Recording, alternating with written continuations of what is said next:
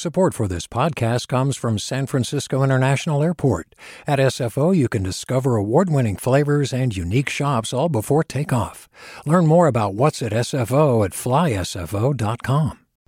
Hey, it's Avery Trufelman, host of Articles of Interest, and I've got to say, I've been a fan of KQED ever since I was a little kid, and I would come out to San Francisco to visit my grandma. It was just what we'd always turn on every time we got in the car, every time we were making dinner and turning on the radio. It was always KQED. And then over the years, I've become a massive fan of KQED podcasts because this is local reporting at its best. These are answers to questions you've always wanted to know, interviews with exciting, unusual voices, necessary journalism, all told with love and care and artistry. And did you know that a majority of KQED's funding actually comes from members? It's just people like you and me supporting the programs they love, while also getting access to cool events, behind-the-scenes footage, and so much more. If you want to sign up and be a part of this amazing community, visit donate.kqed.org/podcasts to become a member today. That's podcasts with an S. Thank you for listening, and thank you for your support. From KQED.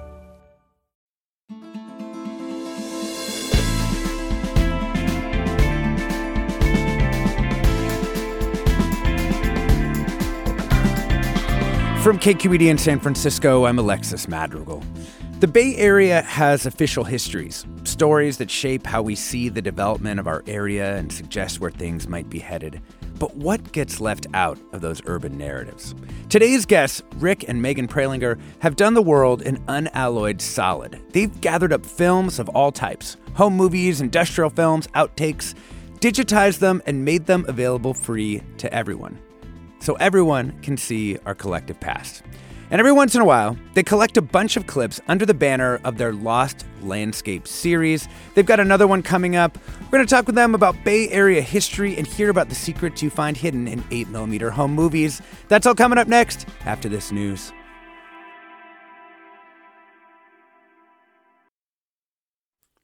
Welcome to Forum. I'm Alexis Madrigal. It's easy to compress history the further away you get from it. The real and actual three-dimensional humans can become statistics or icons or left out entirely of theories of structure or ideology. So when I sat down in the Prelinger Archives space in Richmond watching films made 70 years ago, I was not taken by the obvious dimensions of the past, the old technologies, racial homogeneity, gender strictures. What really caught me by surprise was a green. Like an actual color, a rich Kelly green that featured heavily in the women's clothing of a few different films. I mean, not only is that color fairly rare now in American clothing, but it's also strikingly beautiful. And I'd never even imagined that some of the people I saw swishing around the black and white photographs from that era were wearing a green like that. And if I could not know that, what else is missing from my imaginings of those past eras? It's the stuff of everyday life, its texture, that Rick and Megan Prelinger have dedicated themselves to. They've amassed an astonishing collection of films from the 20th century and are now embarking on perhaps their most ambitious mission to digitize a vast array of American home movies. But we'll get to all that. First, let's welcome Rick Prelinger, founder of the Prelinger Archives, whose moving image holdings may be found online at archive.org, co-founder of the Prelinger Library, publicly available collection of historical periodicals, books, print ephemera, maps, government documents, and so much more. Welcome, Rick. Good morning. And Megan Prelinger, co-founder of the Prelinger Archive and co-director of the Prelinger Archives Film Digitization Project, also author of a great book, Another Science Fiction, Advertising the Space Race 1957 to 1962, as well as Inside the Machine, Art and Invention in the Electronic Age. Welcome, Megan. Thank you, Alexis. Great to be here. So, Rick, let's start with you. Let's talk about where you find your films. Like, are you dumpster diving, eBay purchases? Do people send them to you? I started collecting in the 80s, and this was a moment of media transition when we were moving to film to videotape, and those are the moments when things get dumped. And so there was great opportunity for a youngster with no money and no place to put it to acquire a lot of material. And I ended up with 13 storage vaults of material that became the Prelinger Archives, which grew and grew and grew in New York, went to the Library of Congress, moved out here in those days. And couldn't help yourself, just kept going. Well, I realized that there was a reason that this needed to be done, and people gave me material. I then, when we got interested in home movies, I did a lot of eBay, but that's a bad thing, you know. History gets fragmented on eBay. The awful story of a man taking a movie of Dr. King and cutting it up into 3 movies so they could get 3 sales. Now people come to us because they know what we're doing, and we're happily overwhelmed with film. Yeah. Megan, you also curate printed ephemera at the Prelinger Library. I mean, why do you think it's important to collect those little pamphlets and booklets and all the other things that are there that might not be in a library?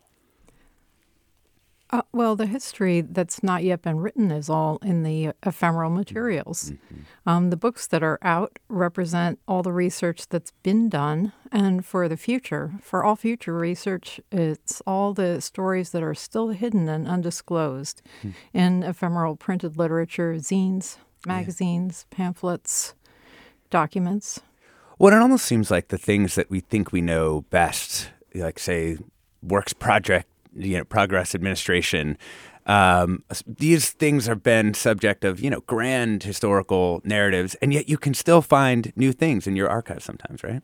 There are still elements that any historian may have overlooked in the past, and you just never know where those are going to turn up. And the less commonly accessed and visible and accessible documents have the most interesting and grandest potential for undisclosed histories. Yeah. Rick, what do you think is in some of these? I'm just going to group them as sort of weird films, but in a positive way. These films that are outside the canon of how we normally think about films. What do you think's in them that isn't in, a documentary from the time or just basic news footage or something?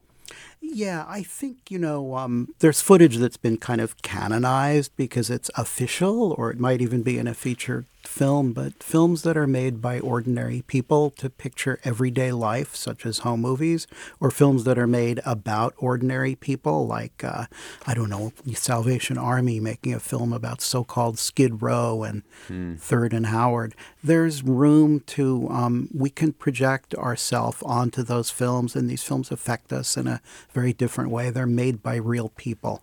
It's not an abstract idea. Well, and what do you think is different about watching real people, though, right? Is it just that there's almost more information encoded there?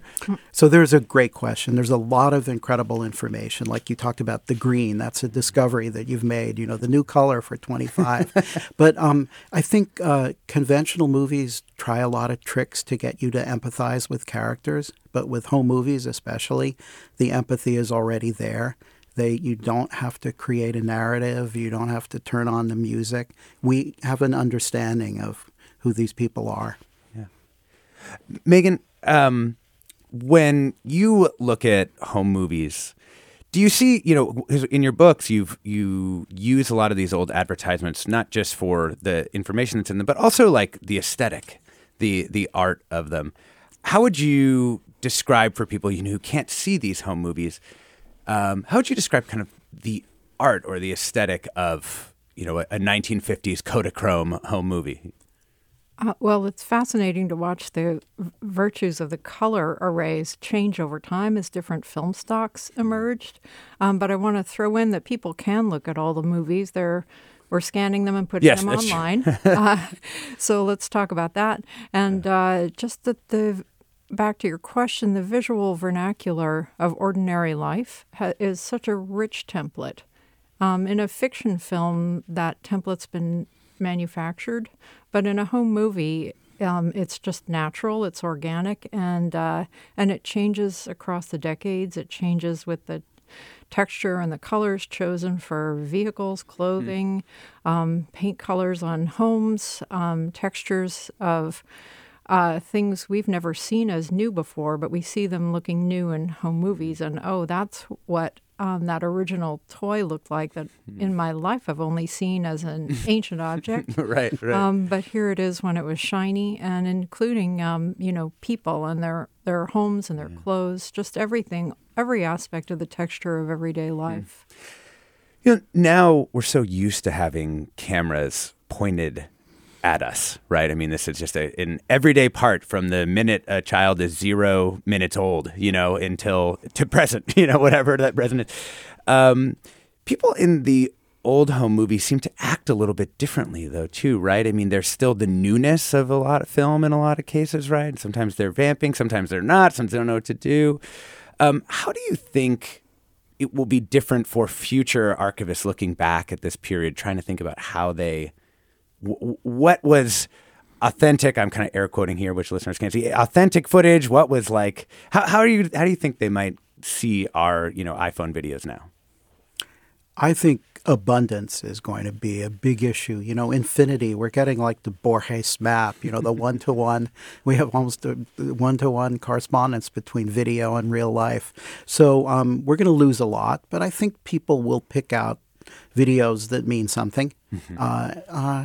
But, the kind of a thrift with home movies, because it was expensive. Most families were kind of thrifty. They would shoot a few seconds. And when you find, especially like a working class family with an hour-long movie, that's really unusual and special. But you realize that there was some deep interest in portraying and preserving the contours of daily life and family relationships. We're talking with Bay Area rogue archivists, Rick and Megan Prelinger, founders of the Prelinger Library and Archive. They've got a screening of Lost Landscapes. There's going to be two, Monday, December 4th and Tuesday, December 5th at the Herbst Theater in San Francisco. And you can get tickets at cityboxoffice.com. Rick, for people who've never been to a Lost Landscapes, what is the sort of concept of this sort of filmic event? Lost Landscapes kind of feels like a movie, but it's anything but. It's a feature-length film that's made out of footage that you will not have seen before, for the most part. And it's about the life, culture, industry, buildings, places of San Francisco and California. And unlike most movies, the audience makes the soundtrack. The audience is, I invite the audience to identify people, places, and events, to shout out identifications, to disagree with their neighbors. So it's the way that movies used to be before they kind of got, all fixed. The idea is also that everybody makes their own narrative, that history is something that belongs to the audience. It isn't an institutional thing. These are presented for you to kind of make your own experience. Can you talk about the theme? Because this is, I guess, the 18th year, at least 18th presentation of Lost Landscapes. City and Bay in Motion, Transportation and Communication. What's the idea behind that theme? Well, there's just so much material. It's a fun framing element when we're in a time in our lives together here in the Bay Area of bringing our transit systems back. Mm-hmm. So that's been on our minds, the life stories of transit and transportation, since there's just so much flux and it's to such an extent on people's minds. Yeah. But it's really kind of a fun frame because every edition of Lost Landscapes is going to have a bouquet of everything of everyday life. You want to add to that? Well, who knows that the first San Francisco Bay Bridge was in 1930, the Dumbarton Bridge. It said San Francisco Bay Bridge. Who knows that they used to contemplate hydrofoil service on Lake Merritt, within the city of Oakland. And helicopters were ubiquitous, airport to airport. These are all, there's a lot of footage of that kind of thing. And it's a nice umbrella. Also communication. Yeah. We'll have the young hackers in El Cerrito who built their own phone system out of surplus phone equipment. We like to inject our techno-future-oriented society with technological memory to kind of power that future. Oh. We're talking with Bay Area film archivists Rick and Megan Prelinger about their latest edition of the Lost Landscape series. I'm Alexis Madrigal. Stay tuned for more right after the break.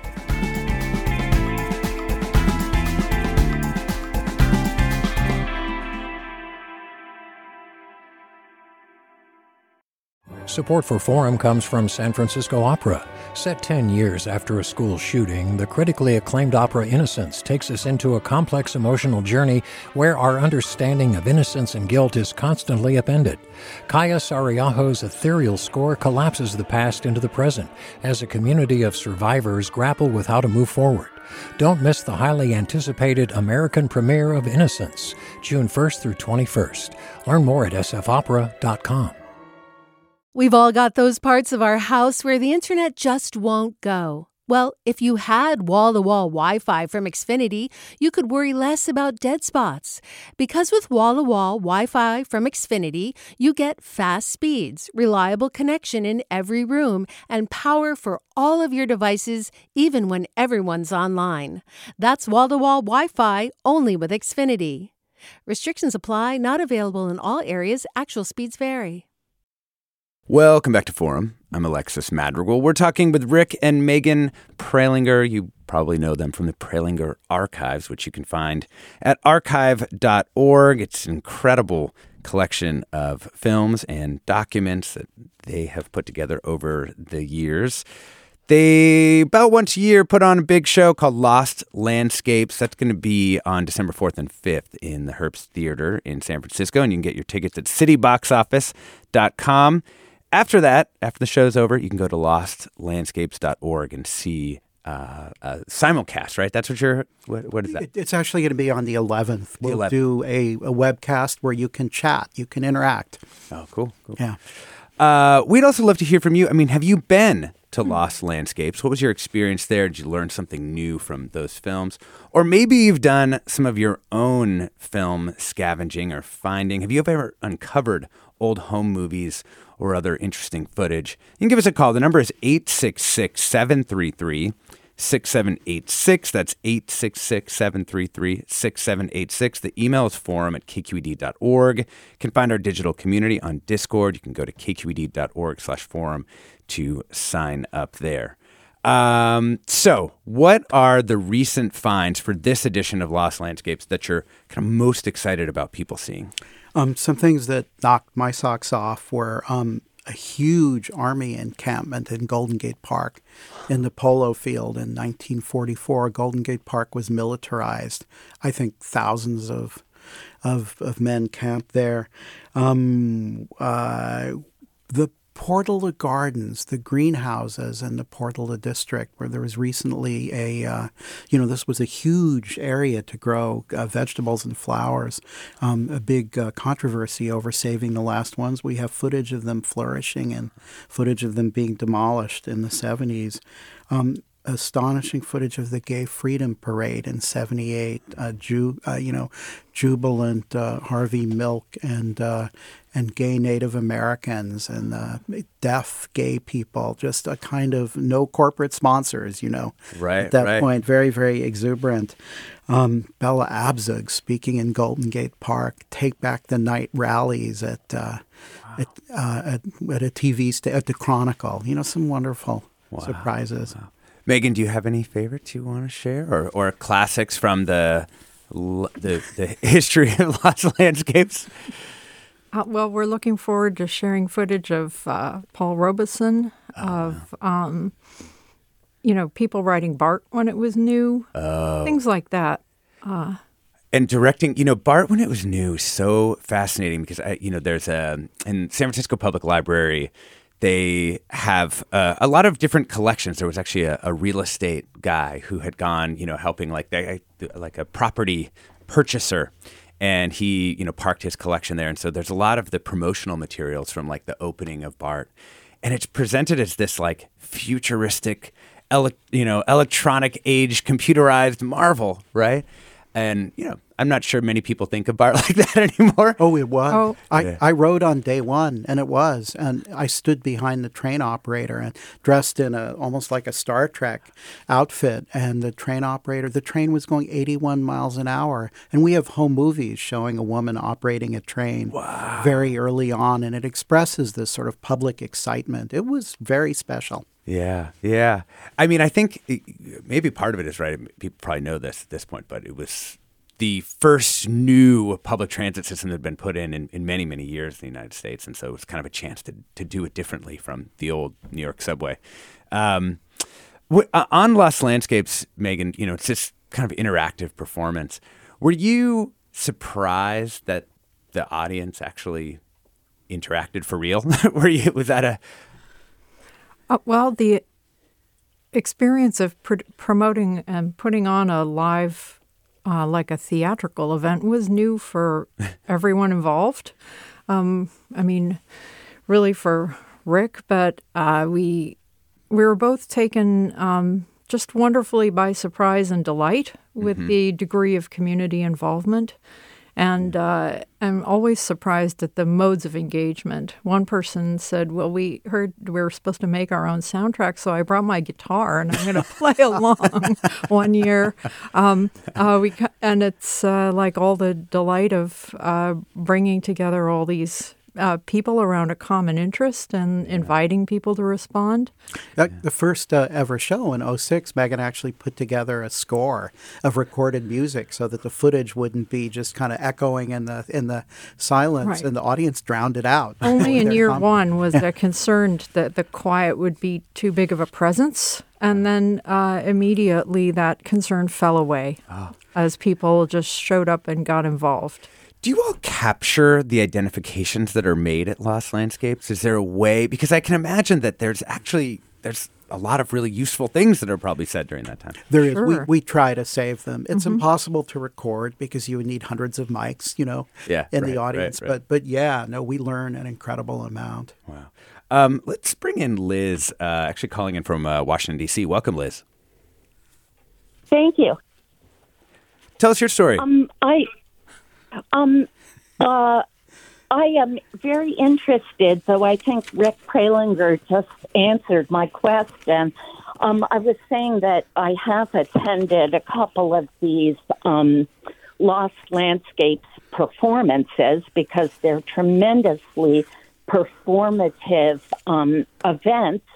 And I was thinking that one learned so much from these from the audience participation that I was wondering if, in fact, Rick and Megan Prelinger recorded these events for posterity. But I think I may have just heard that. Sorry, we stepped on your line, Liz. My apologies. There would be too many mics necessary. Did I hear correctly? Yes, correct. But I guess, at the same time, thank you so much for that, Liz. I think there's a way in which a major identification, you both know so much about the Bay Area that if somebody were to say, that's so-and-so, I imagine that kind of sticks with you and you can capture it. Yeah. It does. And we've made mistakes. I mean, I did this in Detroit for a number of years, and I did some howlers, and they corrected me. No, it's live and learn all the way along. Yeah. One other. This is a fun. Arlene in Berkeley. Welcome. Hi. Hello. Thank you. Hello. Do you hear me? Yeah, sure Hello? can. Go ahead. Cool.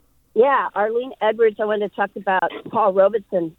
Because when I heard that name, it just clicked when I was like, I don't know if I was actually a young child or born yet. Maybe I just knew the stories. But Paul Robeson, they took his passport away, and my family threw a benefit for him. My grandmother, who used to loan money to people in the 40s and 30s to buy property, Roxana Edwards, and she owned the California Supper Club, where Paul Robeson and Bob Hope and Billie Holiday and all kinds of people performed in the Fillmore.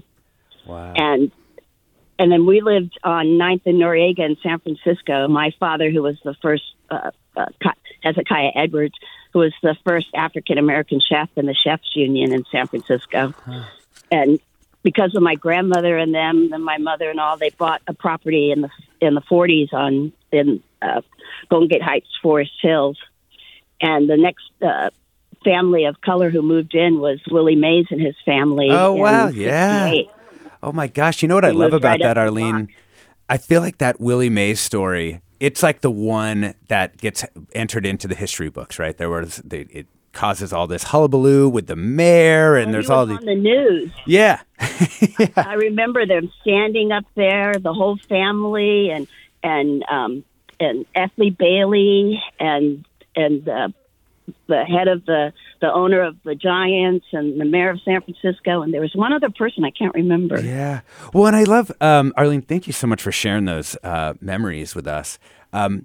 Rick, I was going to say, what I find amazing about that story, right, is people may know about Willie Mays, but they wouldn't know about Arlene's family, right? The family that had to fight their way into that neighborhood without being the famous person, without necessarily making it into the newspapers. But there's like another family facing those same challenges that, you might encounter their home movie and be like, oh, yeah. And we try very hard to find that. We found when the Sunset was completely segregated, we found families who had black friends who they invited over. And you see black faces in the Sunset, very, very important like that. And families in the Mission and the Portola district who are Mexican and Irish together. And people tend to stereotype these histories. And when you find footage that shows that reality is so much more complicated and intersectional, that's a great thing. Yeah.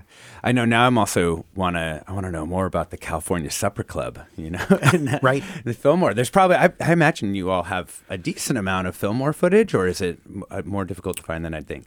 Not enough. It's going to take, I think, a long time of reaching out to people both here and in the black diaspora who left San Francisco, often under duress.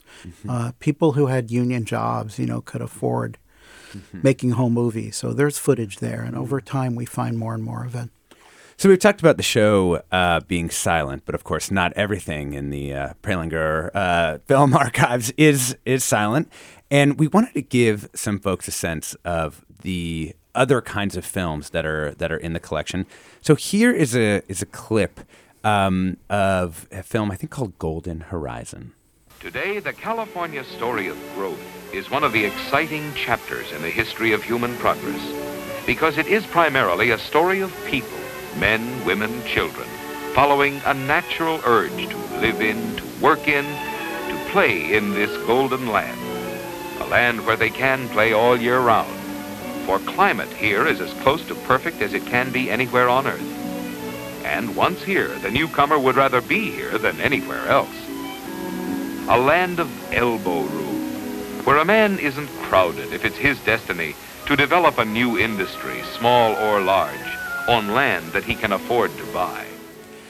There's a clip from Golden Horizon, this I guess would be classed as an industrial film, or would you say promotional film? Yeah, made by, I think, PG&E to bring business here. But, it hits all the buttons. It's capital describing itself as people and climate. And then when I heard that word destiny, an elbow room, manifest destiny, really colonization and settlement. This is just a very nice way of saying we're going to grow and push out whoever's already here. In the genre of sponsored films. Yeah. And, of course, other people may recognize other things. There's those particular string sections playing that, music from that time, as well as the sort of, what do they call that? The mid-Atlantic accent, A land of plenty here in California, that side of things. And also, it's interesting, too, how words that might then have not had the same connotation they do now ring out to us. So you hear climate, and of course everyone now thinks climate change would not have been on the minds of the people who made that film. Oh, just wait. Yeah. Just wait. Yes, we're going to have a climate change surprise this year. Oh, wow. But sponsored films, share a lot of features and characteristics with narrative films. And that's one thing that makes them interesting, because they're narrative and non-narrative at the same time. Yeah. Somebody spent money to promote an idea or to get us to think or behave or to buy in a certain way. And so they're incredibly revealing this, galaxy of persuasions coming down. And where would that have been shown? How would somebody have seen that in its original context? I think either somebody comes here to look at possible industrial sites, or PG&E sends a representative out to a corporation that's thinking of relocating and says, let's first watch a movie. And so like sets up a little projector, hits go, and totally. Yeah. It's kind of an induction process. And, we go through the reverse of that ritual now when we scan, so we have this amazing staff of 8 and we scan and they watch this material all day and are in a lot of ways obliged to witness all of this ideology. Wow. But just like industrial advertisements, sponsored films inform and recruit and train people how to think about new worlds of capital and commerce and that are being invented. Yeah, I mean, it's funny. Yeah, that's SpawnCon, as you might call it now, right? Yeah. We are in a time, post-pandemic here in the city where, people talk about the doom loop and talk about how the city's ruined. But, I mean, given how much time you've spent watching films, I mean, not just in historical San Francisco, but Oakland and all around, the Bay Area. I mean, how does that inform the way that you see where we are in our urban history?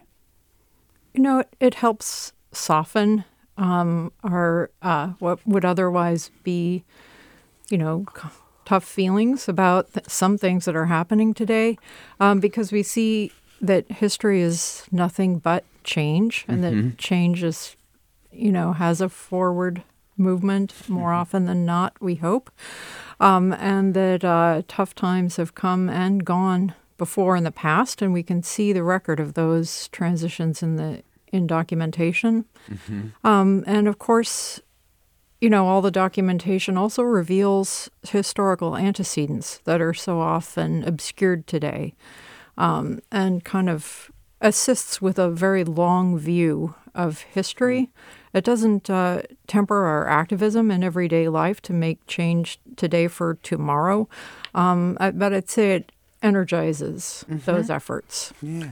And also, even in the films, you can see there's a long history of struggle and resistance in the Bay Area. And this is a place where a lot of people are visualizing and acting for a better world. And it's in every sphere, you mentioned our films are at archive.org. That's an effort to share information. And Internet Archive is history, archive.org. Yeah, make history available. And so I think we're privileged to live in an environment like that. Let's hear a clip from the collection that really gets into a lot of this complexity on the kind of changing face of cities. San Francisco, a city so beautiful her worshippers hoped she would never change, faces a drastic facelifting. For even the guardian of the Golden Gate has been rocked by America's population explosion.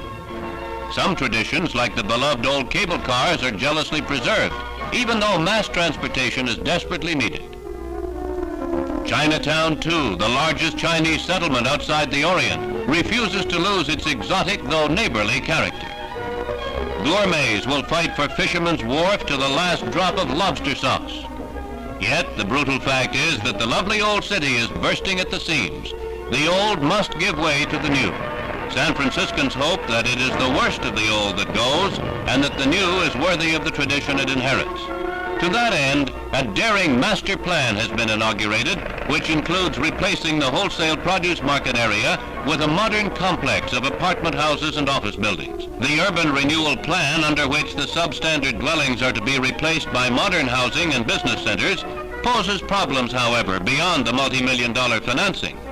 Removal of vast numbers of people to low-income residential developments could fill up the open spaces that make the six-county Bay Area so attractive.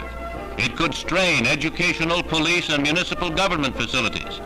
But as she rose from the ashes of her great earthquake, San Francisco can rise literally in the upward thrust of soaring towers to take care of the thousands who keep coming on to live beside the Golden Gate. God, we're going to talk more about that film when we get back. But I mean, the last drop of lobster sauce, a daring master plan, removal of vast numbers of people, take care of the thousands. There's so much to talk about in this film, including who made it. I mean, it's like a miniature portrait of the 1950s attitudes, both good and bad. The necessity to take care of people, but also this idea that all you're going to do is just take people out of their homes and remove them. We're here talking with Bay Area film archivist Rick and Megan Prelinger, also playing a few clips from their archive. I'm Alexis Madrigal. Stay tuned for more right after the break.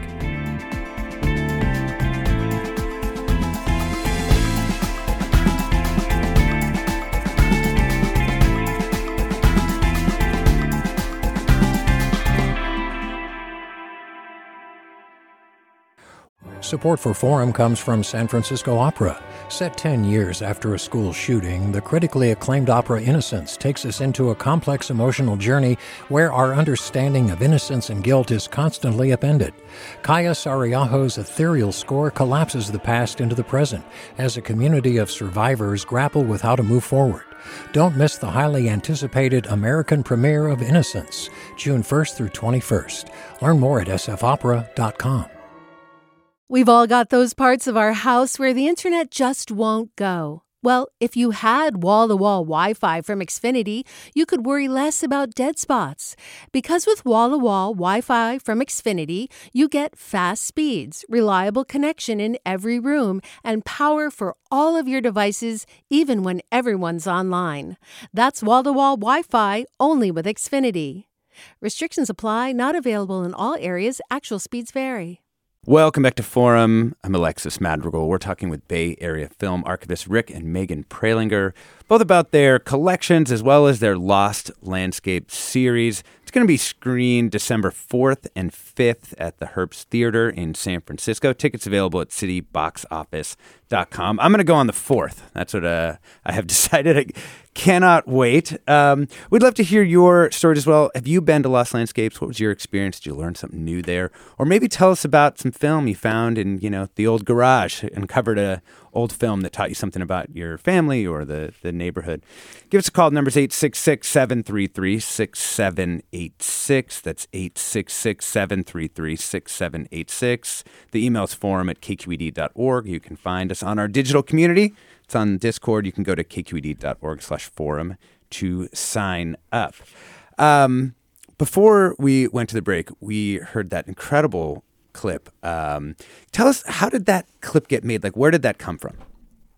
So that was a newsreel clip from Hearst Newsreel shown in theaters around the country and around the world. And I think it was a story that was probably pitched by the redevelopment agency to kind of whitewash this project that was very controversial and talk about San Francisco bursting at the seams and all that poor housing. But then it makes this bizarre turn and it says, what are we going to do with all the people that we displace? They're going to fill up the parks. In essence, it's a very convoluted and almost hostile And they logic. don't consider that the towers they're building that became the Golden Gateway could house all the people who were otherwise displaced and more if made affordable. Yeah. Well, and Megan, you all have a bunch of ephemera in the Prelinger Library about the urban renewal process here in the city. We do. Well, it's got to be remembered and, future efforts done better informed by memory. We have a fantastic research collection on the history of redevelopment in the city and resistance and community response and all the ways that communities have been resilient and managed to stay and continue pushing forward. Yeah. Like a lot of histories, too, they look really good on paper. We have these beautiful brochures from the redevelopment agency about your role in urban renewal. We're going to find you a house. Just go here. And, of course, none of this worked out. Right. I mean, the early BART documents are incredibly beautiful. The New City, the early kind of like, I think that's just after the war, you start to get those urban redevelopment because you get that mid-century design in all those documents. Right. Planning for BART started in the late 40s. Yeah, it's incredible. We have some comments, too, I want to get to. Mimi writes in to say, listening to your guests, it occurs to me that their work is the visual equivalent of the Kitchen Sisters' beloved series Lost and Found Sound, equally revelatory and equally valuable. Totally agree. Shout out to the Kitchen Sisters. Another listener writes, as a 3-year-old born in 1957 in Campbell, I was subjected to the blinding lights required by the small 8mm camera my dad had. While we have some great images of kids opening presents, I lament the lack of natural outside shots. One reason is there used to be literal clouds of morning glory monarch and swallowtail butterflies. The butterflies are mostly gone from the Bay Area now. I see about 3 of them every year here in Sonoma County. What can be learned from the archives about the dramatic changes in our environment as we shifted from the Valley of Heart's Delight to Silicon Valley?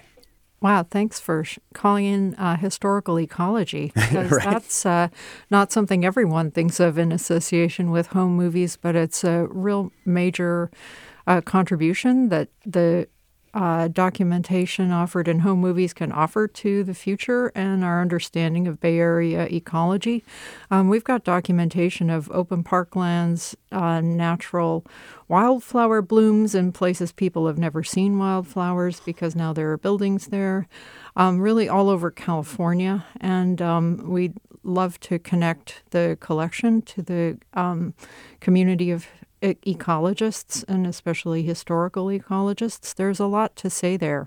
The Golden Gate Park, we see different birds swimming around in Stowe Lake. All of that has changed a great deal. It's so interesting. Well, I mean, it's, the difficulty is almost how do you do the geocoding, right? How do you pin down the date? Like, let's say, the phenologists, the people who study seasonal change, you probably have a ton of films that sort of accidentally show bud break or flowering or the things that they use in their work. But how could you pin the date down to, like, the day? Well, typically, film on film can be identified within a year. And places can be verified, through site work. So it can be done really within a year. Can't always tell the month, but sometimes you can. Sometimes people will put a little piece of paper in front of the camera to say when something was filmed, or make a beautiful handmade intertitle that gives a specific date. So, or it's Christmas, which yeah. I hear is a decent chunk of the films too, right? Yeah, but what Megan is pointing out is that these are a base for all sorts of research that we can't begin to imagine yet. And over time, we hope that the films will function that way. Yeah. And before we go back to the phones, I do want to talk about the sort of the project that's going on right now, which is you got a pretty large grant from the Filecoin Foundation. Is that Filecoin Foundation for the Decentralized Web. Got it. And so that has allowed you to kind of increase the throughput and quality of the films that you're scanning, right? Absolutely. Pre-project, we were partnered with Internet Archive, and we got a lot done. But the foundation partnership has really dramatically expanded the capacity of film digitization, metadata, film preparation. Yeah. 8 fantastic people. We have this stellar crew of people who have an incredible amount of experience dealing with unusual film. We have 125 different kinds of original film that we're dealing with. So almost that many different workflows. So, people look at material, they log it, they look things up, they do deep Google image searches, they fix film that has problems. It's quite intricate artisanal work, but it's amazing. We've done between 3,000 and 4,000 films so far, and there will be many, many more. So And the people who are working on the project with us, alongside us, have, depths of experience. We have our particular experience, but everyone has a very deep particular set of experiences, and it's really become like an evolving knowledge trust. Yeah.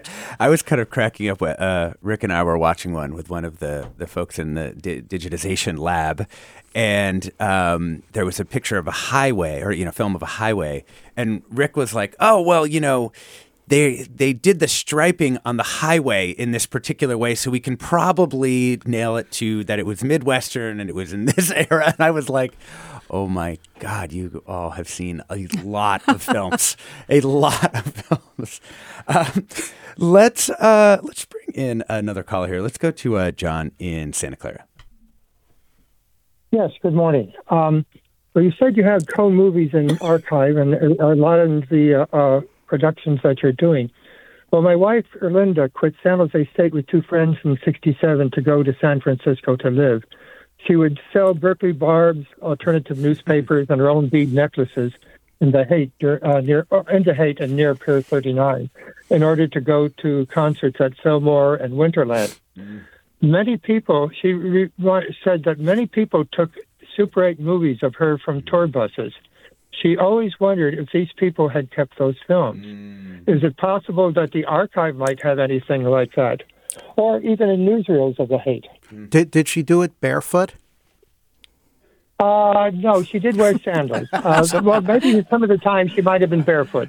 But I mean, she was a person who's going to college, had a degree in mind, but found that she loved the music so much and she loved what was going on in the Haight that she and the two friends just had to move up there. So I imagine, Rick, you're asking if she was barefoot because you do have a film of somebody selling newspapers barefoot in the Haight. At Fisherman's Wharf. Selling the Berkeley Barb. We have a few shots of people selling the Berkeley Barb in different contexts. So if John and Santa Clara were to try and find this, is it searchable yet? Do you know if it's been? So if you go to Internet Archive, the past shows are up there. So you can look for lost landscapes and you can watch them and you can take a look at that young woman and see if it happens to be. As are, hundreds and hundreds of home movies that have been digitized that need new eyeballs on them to identify these kinds of events. Yeah, and people. Yeah. And people. Is there a process for sort of receiving? I mean, we in archiving, people would call it like the metadata, like who's in this and what's it of. Do you all have a process for if someone IDs someone in one of your films that they can say, "Hey, add this to the metadata"? Yes. Yeah. And we pride ourselves on our metadata. We spend a lot of time and resources and effort, and the descriptions are great. People can take a look. Yeah. Let's bring in Anne in Martinez. Welcome. Hi, how are you? Hey, doing well. Thanks for calling. I'm very interested in this. This just sounds wonderful. I'm crazy about this kind of stuff. I have a book that my grandmother gave me years ago called The Silent Traveler in San Francisco by Chiang Lee. And I guess he had written quite a few books of different big famous cities. And she always said that there was a drawing in it that was me. One of the first times that women were allowed to stand outside on a cable car.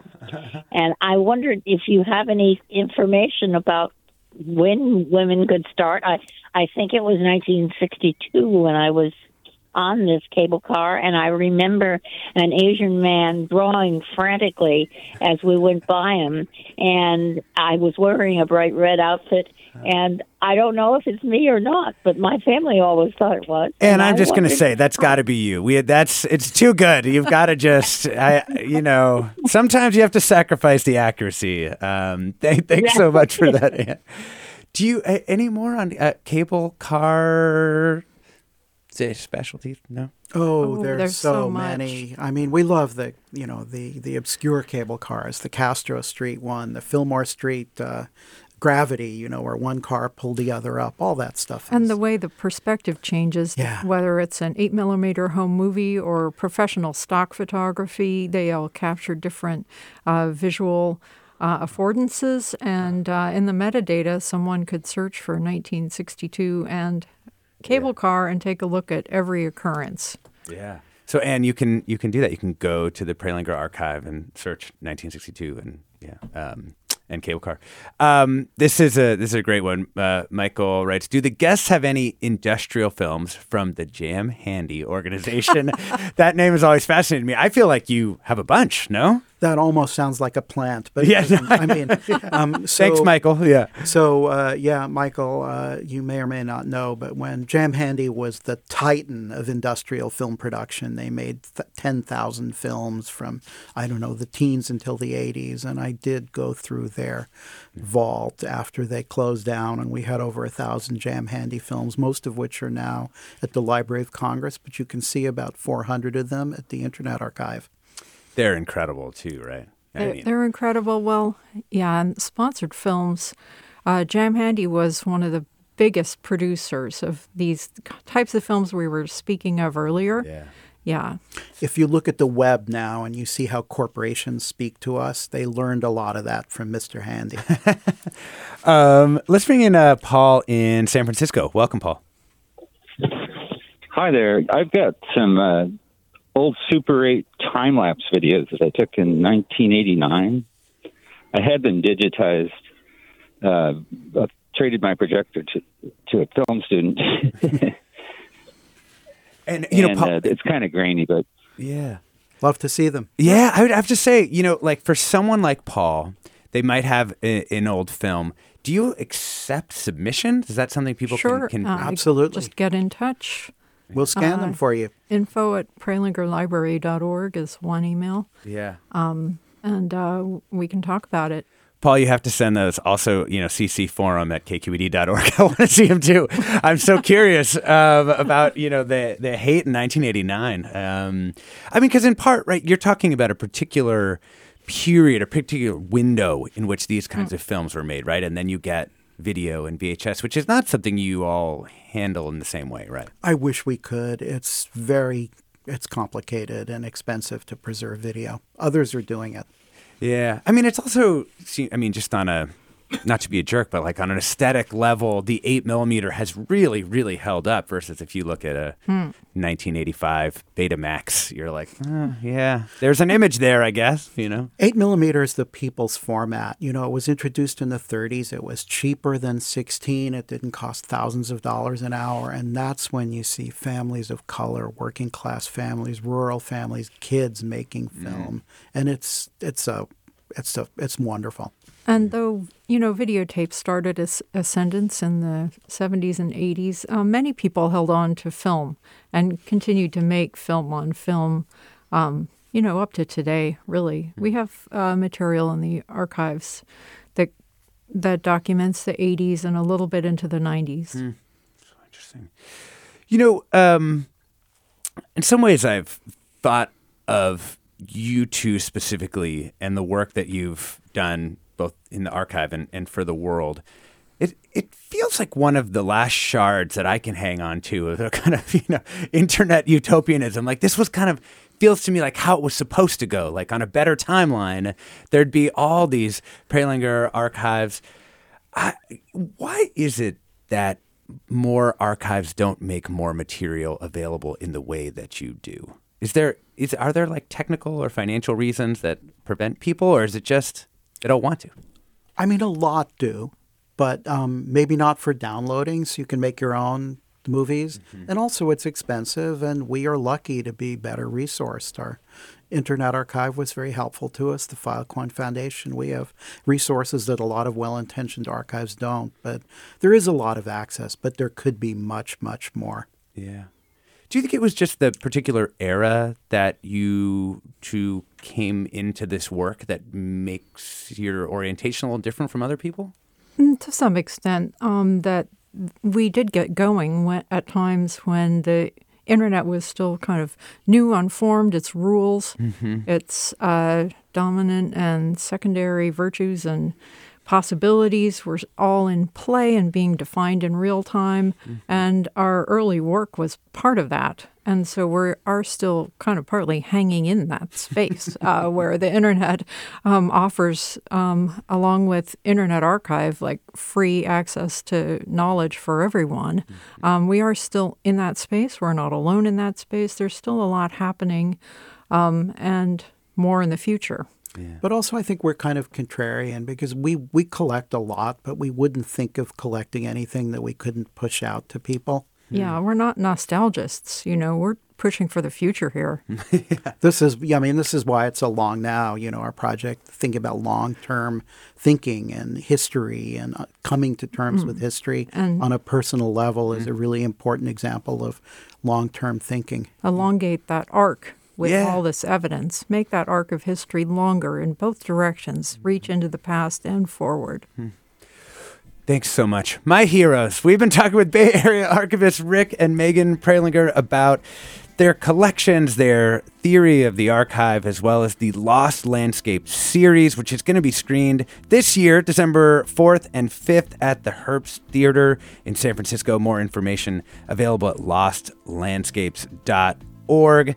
Thank you both so much for coming in and talking with us. Thanks, Alexis. Yeah. I'm Alexis Madrigal. Stay tuned for another hour of Form Ahead with Mina Kim.